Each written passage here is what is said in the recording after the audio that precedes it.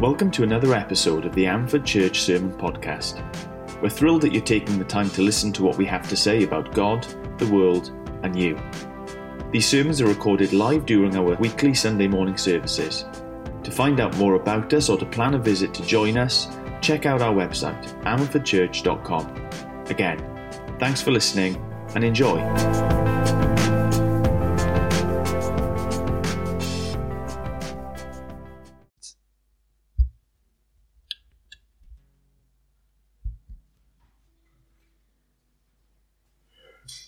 Good morning. Who do you trust? If I were to say to you, trust me, I'm a doctor. Would that make you, do you trust doctors? Would you trust me? I'm a doctor. Okay, well, let's try another one. Trust me, I'm a politician. Okay, no. Shame. Maybe some. I'm sure there's some good ones out there. Trust me, I'm a lawyer. Ooh. Jamie Hurd here. Thankfully not. Trust me, I'm Auntie Bessie.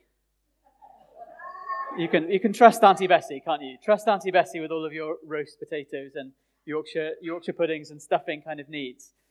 Trust me, I'm Warren Gatland.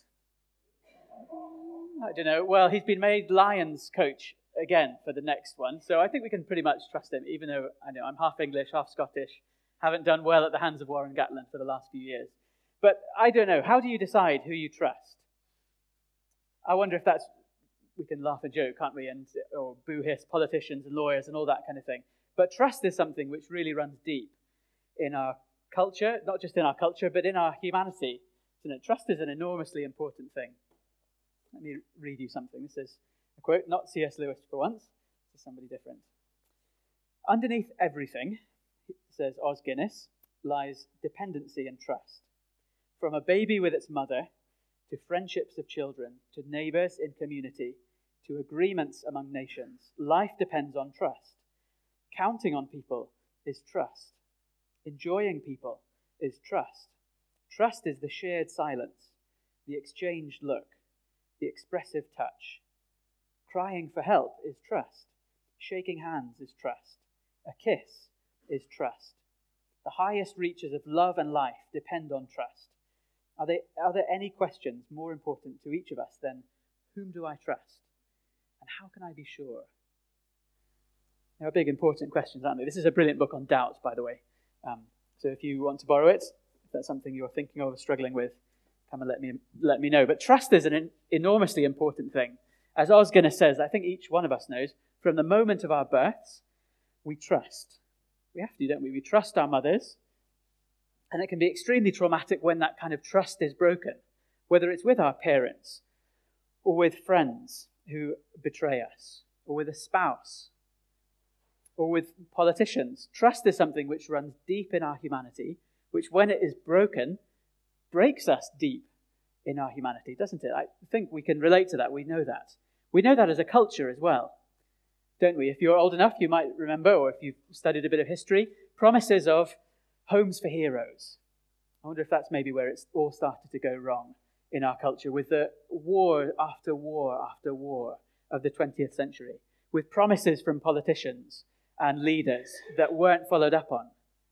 I wonder if for some of us in the kind of millennial generation, maybe it was people like Tony Blair who first began to get our hopes up and then have those hopes dashed. We might look back now, 20 plus years later, and think many of our problems come from those times. But do you remember Tony Blair when he came in? It was almost a messianic thing, wasn't he? He was welcomed into power. Everybody thought it was going to be wonderful. Education, education, education. Or do you remember, if you're more of a kind of American watcher, Barack Obama and how hopeful things were? Yes, we can, and all of that kind of stuff. Politicians often get our hopes up. But I wonder if we've learned by now, in our cynical culture, not to get our hopes up at all. Not just about politics, or about, big public things like war and peace, but personally too. Maybe you're old enough and you've learned enough, you've been through enough disappointments to have had your trust broken enough to be retreating into yourself, to know what it's like, to know how to defend yourself from other people. Trust is something really important, isn't it? Something that goes really deep. But when it's broken, we're broken very, very deeply. Trust is a really crucial thing. I wonder if you feel a little bit like trust has been broken when it comes to God as well, not just with politicians or with family and friends, with neighbours, in our culture, in our kind of horizontal world. But I wonder if you feel trust has been broken with God. I imagine many people do. It's possibly the most popular question that I get talking to people, whether they're students or middle-aged folks or older folks, is why is there so much suffering in the world? Especially when you Christians say that there's a good God who loves us, who's powerful to do something about it. How can you worship a God like that? How can you praise a God like that? How can you trust or even believe in a God like that? I wonder if that trust you feel might have been broken, not just with people, but with God.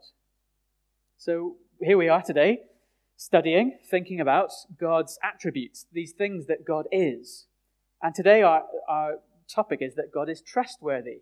As Em said, God is somebody worthy of our trust.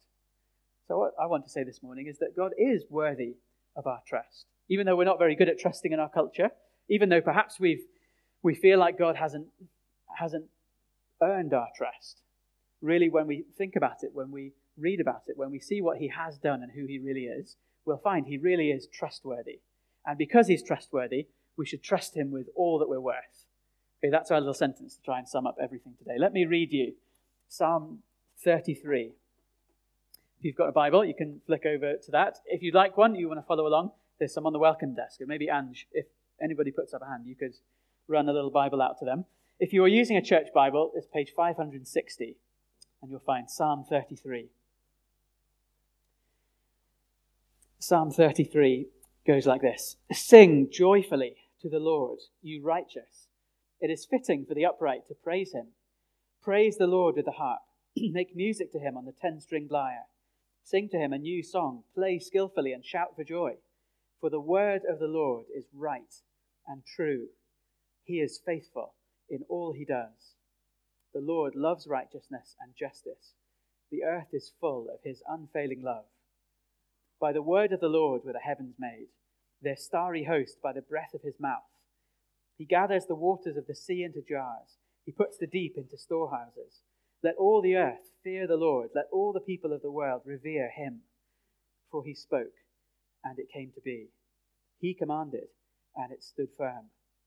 The Lord foils the plans of nations. He thwarts the purposes of the peoples. But the plans of the Lord stand firm forever, the purposes of his heart through all generations. Blessed is the nation whose God is the Lord, the people he chose for his inheritance. From heaven the Lord looks down and sees all mankind. From his dwelling place he watches all who live on earth. He who forms the hearts of all, who considers everything they do. No king is saved by the size of his army. No warrior escapes by his great strength. A horse is a vain hope for deliverance. Despite all its great strength, it cannot save. But the eyes of the Lord are on those who fear him, on those whose hope is in his unfailing love, to deliver them from death and keep them alive in famine. We wait in hope for the Lord. He is our help and our shield. In him our hearts rejoice, for we trust in his holy name. May your unfailing love rest upon us, O Lord, even as we put our hope in you.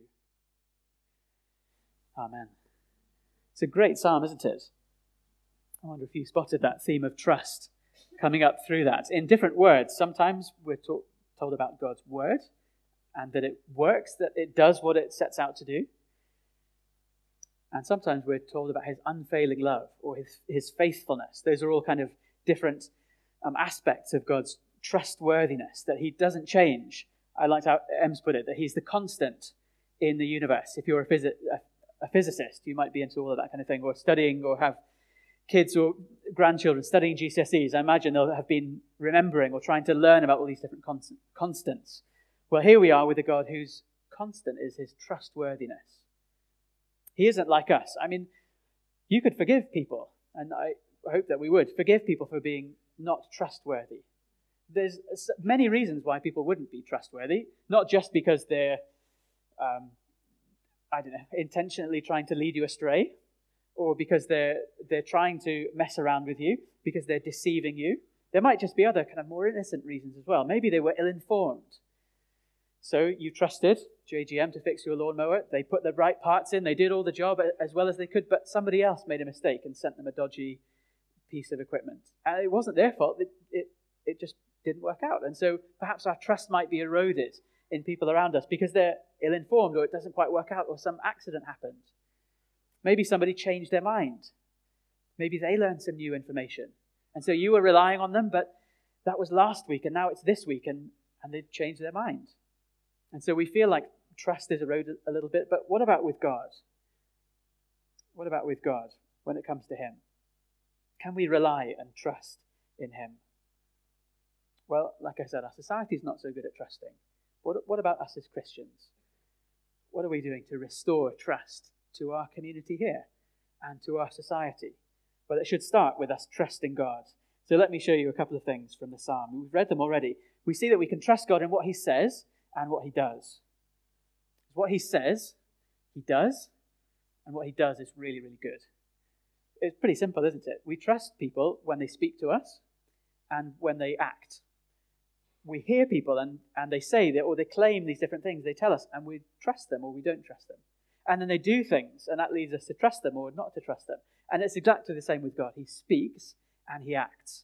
Sometimes those are the same thing, so it can be a little bit confusing. But let's put a line in there to begin with, because it helps us understand. He speaks and he acts, and we can trust him in both of those ways. God is worthy of our trust. He's trustworthy, so we should trust him with all that we're worth. What he says is trustworthy. It's truth. Have a look at this in verse 4. For the word of the Lord is right and true. He's faithful in all he does. Have a look at verse 6. By the word of the Lord were the heavens made. He gathers the starry host by the breath of his mouth. He gathers the waters of the sea into jars. He puts the deep into storehouses. For he spoke, verse 9, and it came to be. He commanded, and it stood firm.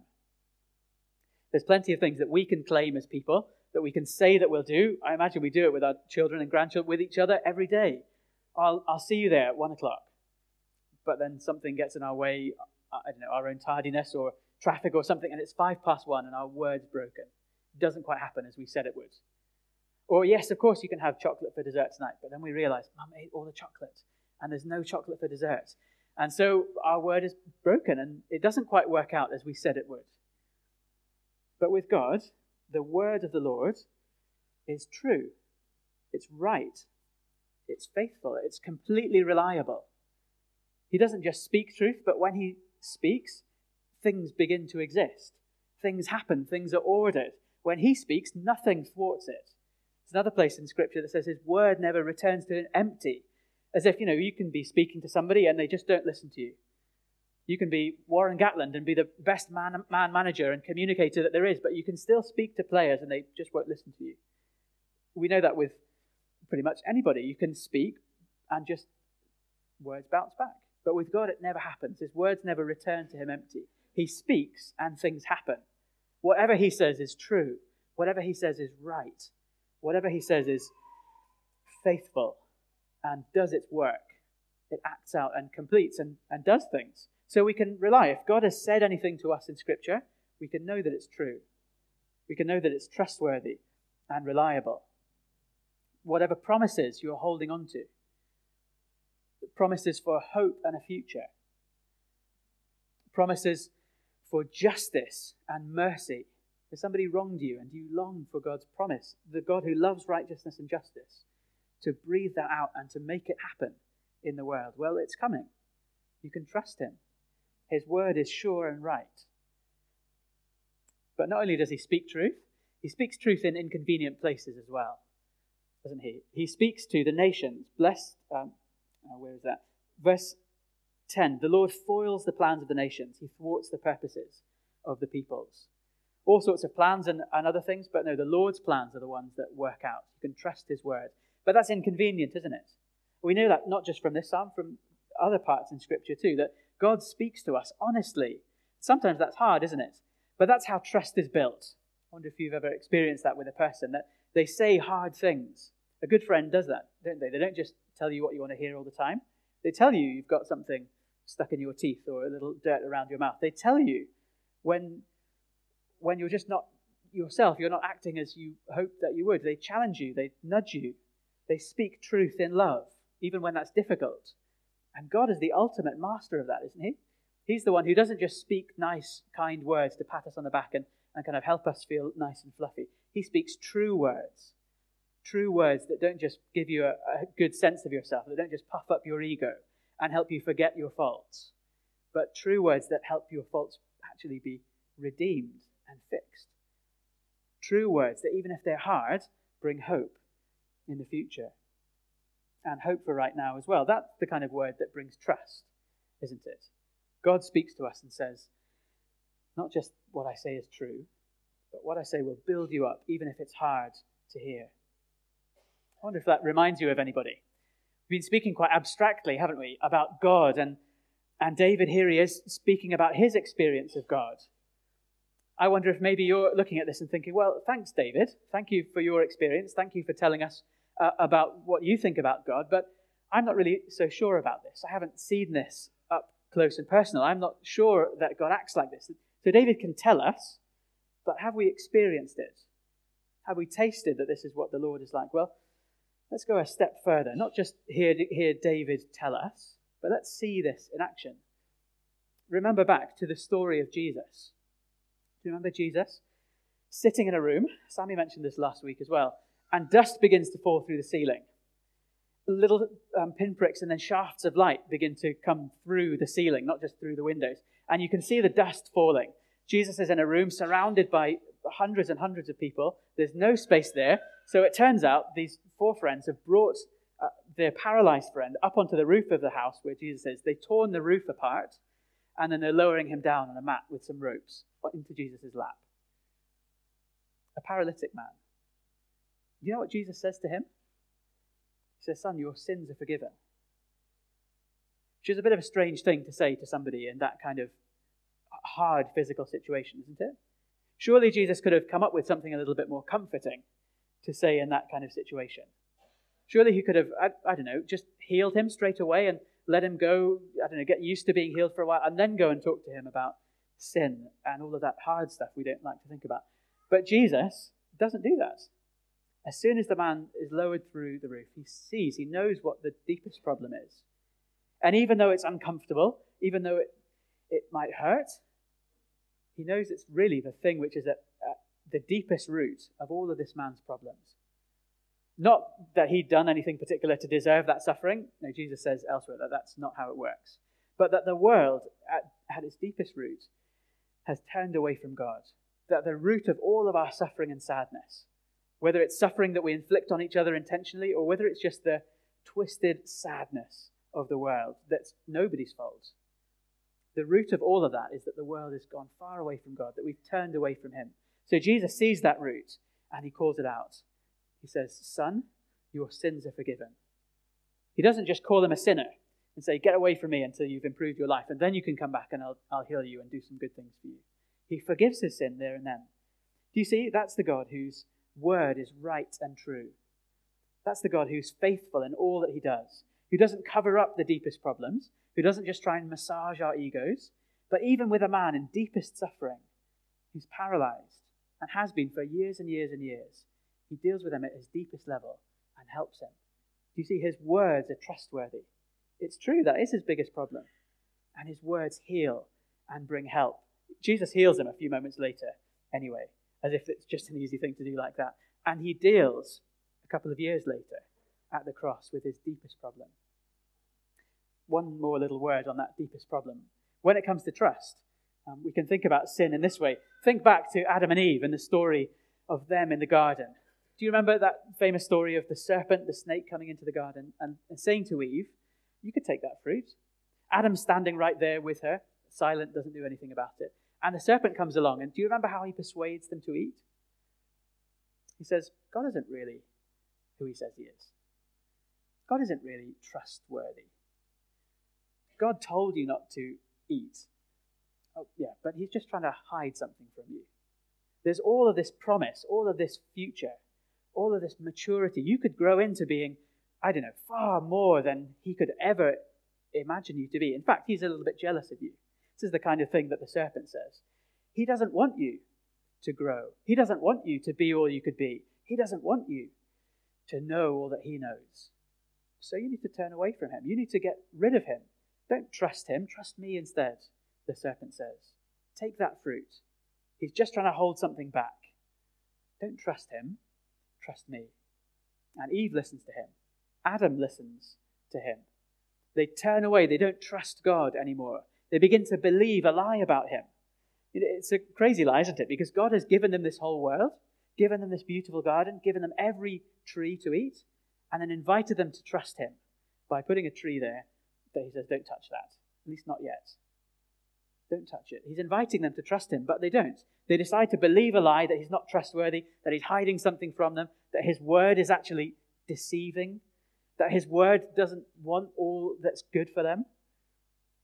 So he can't really be all that good. He can't really be all that trustworthy. So don't trust him. Let's not trust him. Let's trust ourselves. Let's not give him all that we're worth. Let's give ourselves all that we're worth. I mean, we're worth it, aren't we? So let's take that fruit. Let's do what we want. Let's live our own way. Do you see how trust is bound up right there at the very beginning? How trust our trust issues are at the deepest point of all of our sins, of all of our turning away from God. All of it is us believing a lie about God, believing that he doesn't have what's best for us, believing that if we say no to this, which God has said is wrong, actually that'll deprive us of something really, really good. That's what we believe, isn't it? If I say yes to that sin, if I say yes to switching my computer late at night and doing what happens then, if I say yes to taking that when it's not mine, if I say yes to speaking those words, I know it'll feel good. And really that's what I was made for. If I say no to this, yes, you see, when we choose to sin, when we're tempted by that, it's a temptation to disbelieve who God really is, isn't it? It's a temptation not to trust him, that he's really good, that he wants what's best for us. It's a temptation to say, God is not for me. God doesn't really see or care for me. I could do better on my own. This person could give me more than God could give me. That sin, that thing, that pleasure is going to be much better, much more fulfilling than whatever God could give to me. So we turn our backs on him, don't we? We don't trust him any longer. We say, my word, or the word of that person, or the word of this thing that's kind of calling to me. That's more reliable. That's more trustworthy than him. I'm going to go with that instead. And so the Bible is really honest about that. That's us calling God a liar. When he says, come and trust me, say no to those sins, say yes to me. If we say no to him and yes to the sins, we're calling God a liar. Another Christian writer puts it like this: a God who lies is a God without character. And where there's no character, there can be no confidence. You see, and so if our confidence in God is eroded, if we just don't really believe that he's good anymore, that what he says is true, we end up turning away and running far from him. And we end up as we are as a culture. You eat that fruit and you realize that it's bitter in the end, isn't it? It looks so tasty, but really it just ends in suffering. You click on that link, you speak those words, and it feels good for a moment, and then the bitterness comes, doesn't it? And we learn that lesson the hard way. And yet we're so often reluctant to turn back and say, Lord, we were wrong. I trust you. I've proven that my own eyes deceive me, and I want to trust you instead. A God who lies is a God without character. And when there's no character, there can be no confidence. But we can have confidence because God's word is really trustworthy. But it's not just his word, it's his actions. You see, Jesus spoke and we could trust him. He said sin is our deepest problem and we can trust him. But what did Jesus do? Well, what does God do here? You see, by the word of the Lord, the heavens were made. He's made this whole of the world. He's gathered the seas into jars. He thwarts the plans of the people. That's plans for injustice. It's not just for the fun of it, trying to mess around with humanity. But a Lord who loves righteousness and justice thwarts the plans of those who don't love righteousness, who love injustice instead. No, the plans of the Lord stand firm forever. The purpose of his heart through all generations. What God does is reliable and trustworthy. What he does, you can stake your life on. But maybe that's a little bit abstract for us. We weren't there at creation. We just kind of live in it and see it. Well, there's one thing for us to give us confidence, is that as we look around at the world, well, the world exists. How does it exist? It exists because God spoke. He brought it into being. He did it.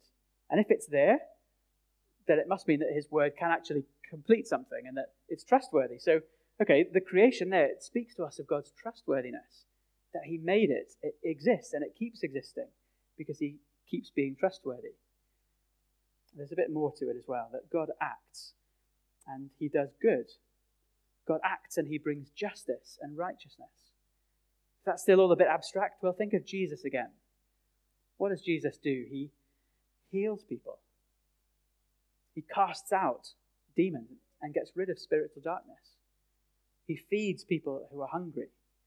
He does things that are wonderfully reliable and trustworthy. Let me read to you what he does with his power. This is in John chapter 13. Jesus knew they were about to take the Passover and have the Last Supper together. And John says that Jesus knew that the Father had put all things under his power and that he had come from God and was returning back to God. All things are under his feet. Jesus is powerful. God is powerful. That means nothing can get in the way of his plans. So even if somebody did want to stand against him and try and thwart his word and stop him from doing what he wants to do, they can't, because everything is under his feet. He has all power. But what does he do with that power? He got up from the meal, took off his outer clothing, wrapped a towel around his waist. After that, he poured water into a basin and began to wash his disciples' feet, drying them with a towel that was wrapped around him. Isn't that amazing? Do you know any kind of prime minister or president with all the power that they have, which is really still only a tiny bit compared to Jesus, with all the power that they have, the first thing that they do after being sworn into office, have you ever seen this? Get down with their jacket off, sleeves rolled up, towel around their waist, and wash the stinky feet of their cabinet. Or go out into the streets and start not just kissing cute babies, kissing cute babies, but washing and wiping nappies. Have you ever seen a politician do that? Not often, at least definitely not when cameras aren't around. But what does Jesus do? Knowing the Father has given him all authority, the first thing that he does, knowing that he's king of everything, that he could have anything in the world, that with all power he can do what he wants. It's astonishing power. The thing that he does is bend down on his knees and wash the feet of these simple men, fishermen, tax collectors, people you wouldn't really spend much time with or want to anyway. Jesus washes their feet. It's a stunning use of power, isn't it? A God who has all the power there is in the universe, but uses it to serve, uses it to graciously give himself to other people. Have you ever seen power like that? I mean, it could be scary, couldn't it? All the stuff that we've been talking about and thinking about in the last few weeks, if you've been here, that God is global. He's the God of all the world. He's much bigger than we can imagine. That God knows the deepest things in our hearts. That he's present everywhere, and so he hears our conversation. He's with us now. That could be a terrifying thing. But with all of that power, what does he do with it? He kneels down and washes feet. With all of the power in his words, what does he do? He says, I will go to a cross.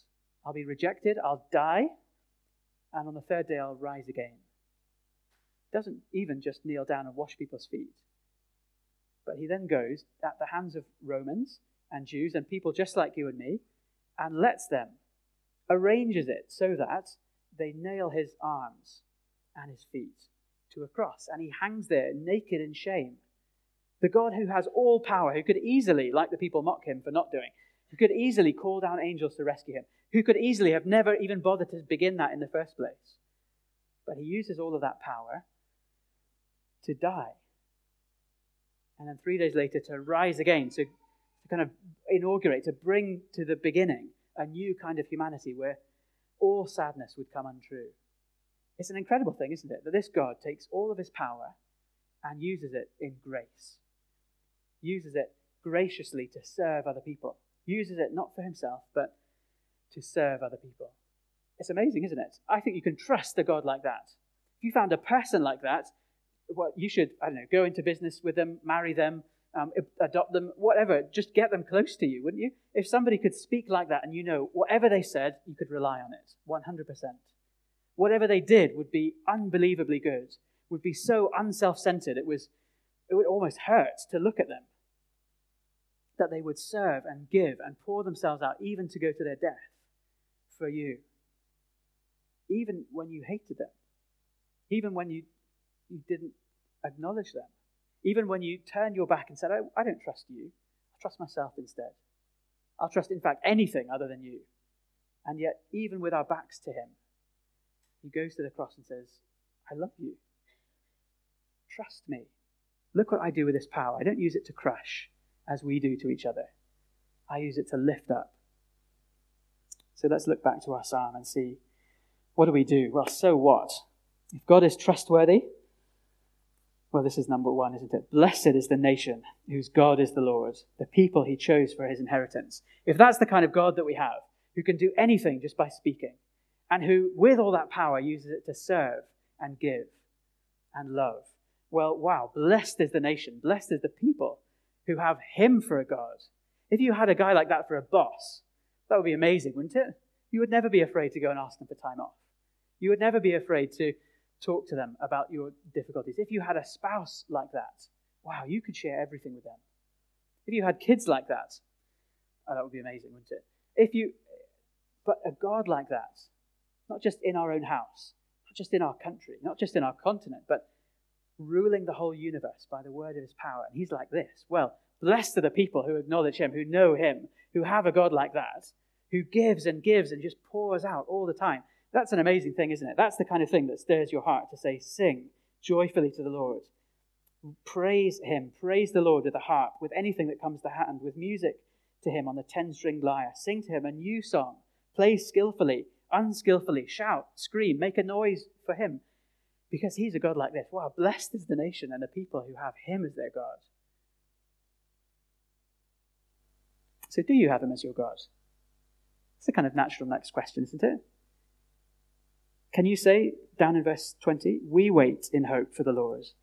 He is my help and my shield too. In him my heart rejoices, for I trust in his holy name. Can you say that this morning? We can see that God is trustworthy. The world exists and keeps existing because his word is worthy of trust. His son came and he gave himself for us. That's a God we can trust. So do you trust him? Have you put the whole weight of your life into trusting him as you are with your chair at the moment?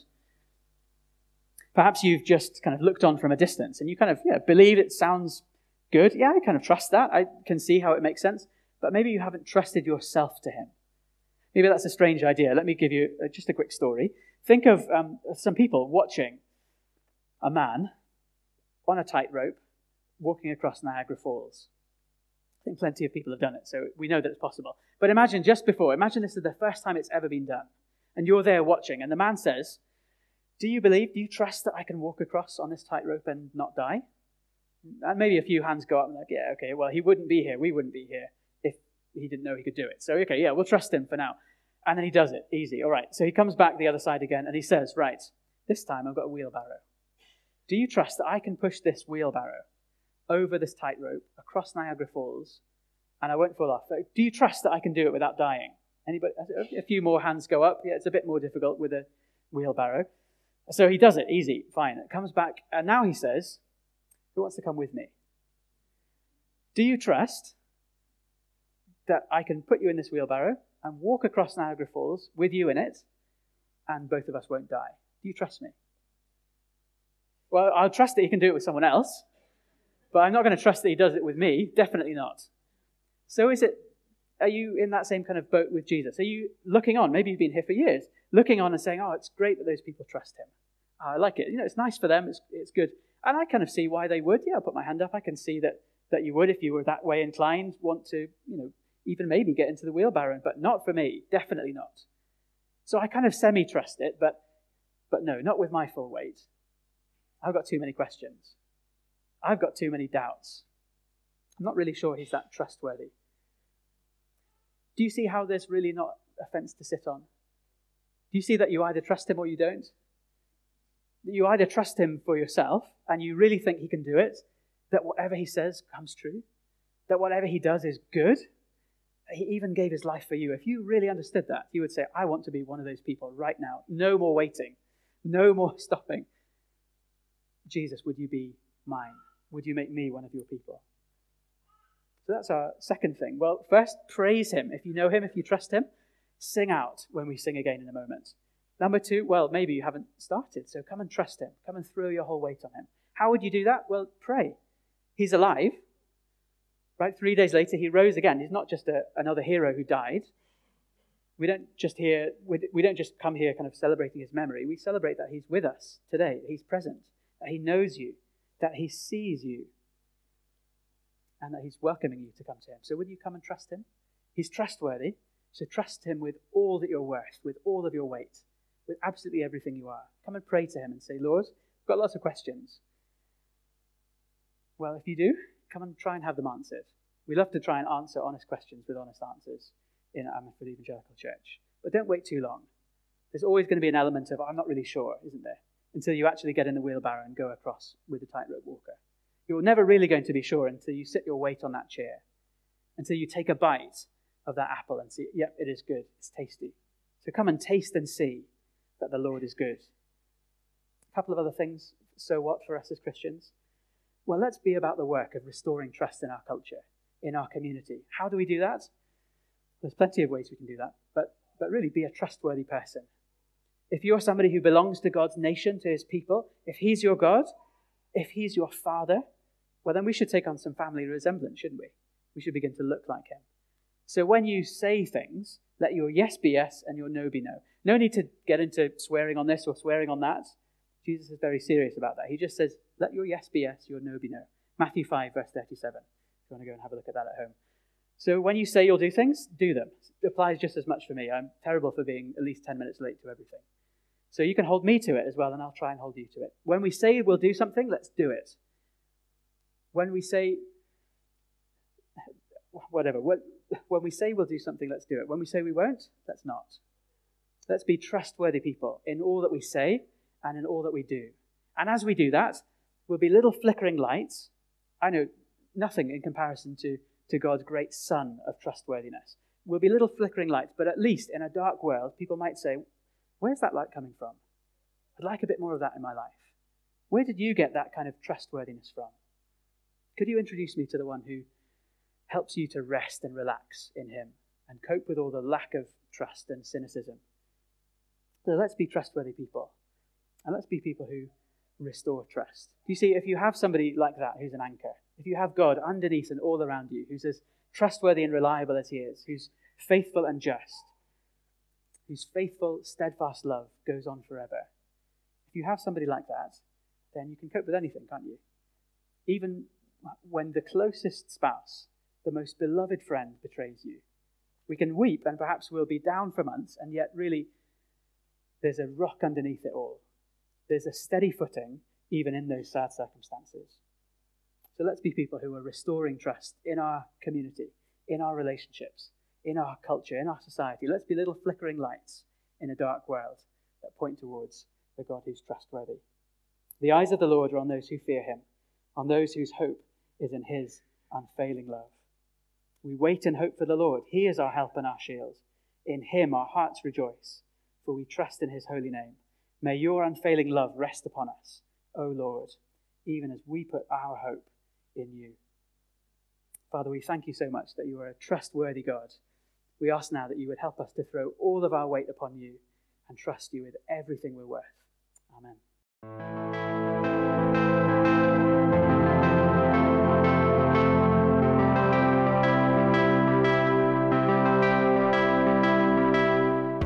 We hope that you found today's message useful and challenging, and we want to take a moment to offer you some next steps that you can take right now. Why not get in touch with us via email at contact@amfordchurch.com if you have any follow-up questions or things that you'd like to discuss. If you want to know more about what's going on at Amford Church, make sure to like us on Facebook. And lastly, check out our YouTube channel for video teaching in addition to our sermon podcasts. Thanks for listening.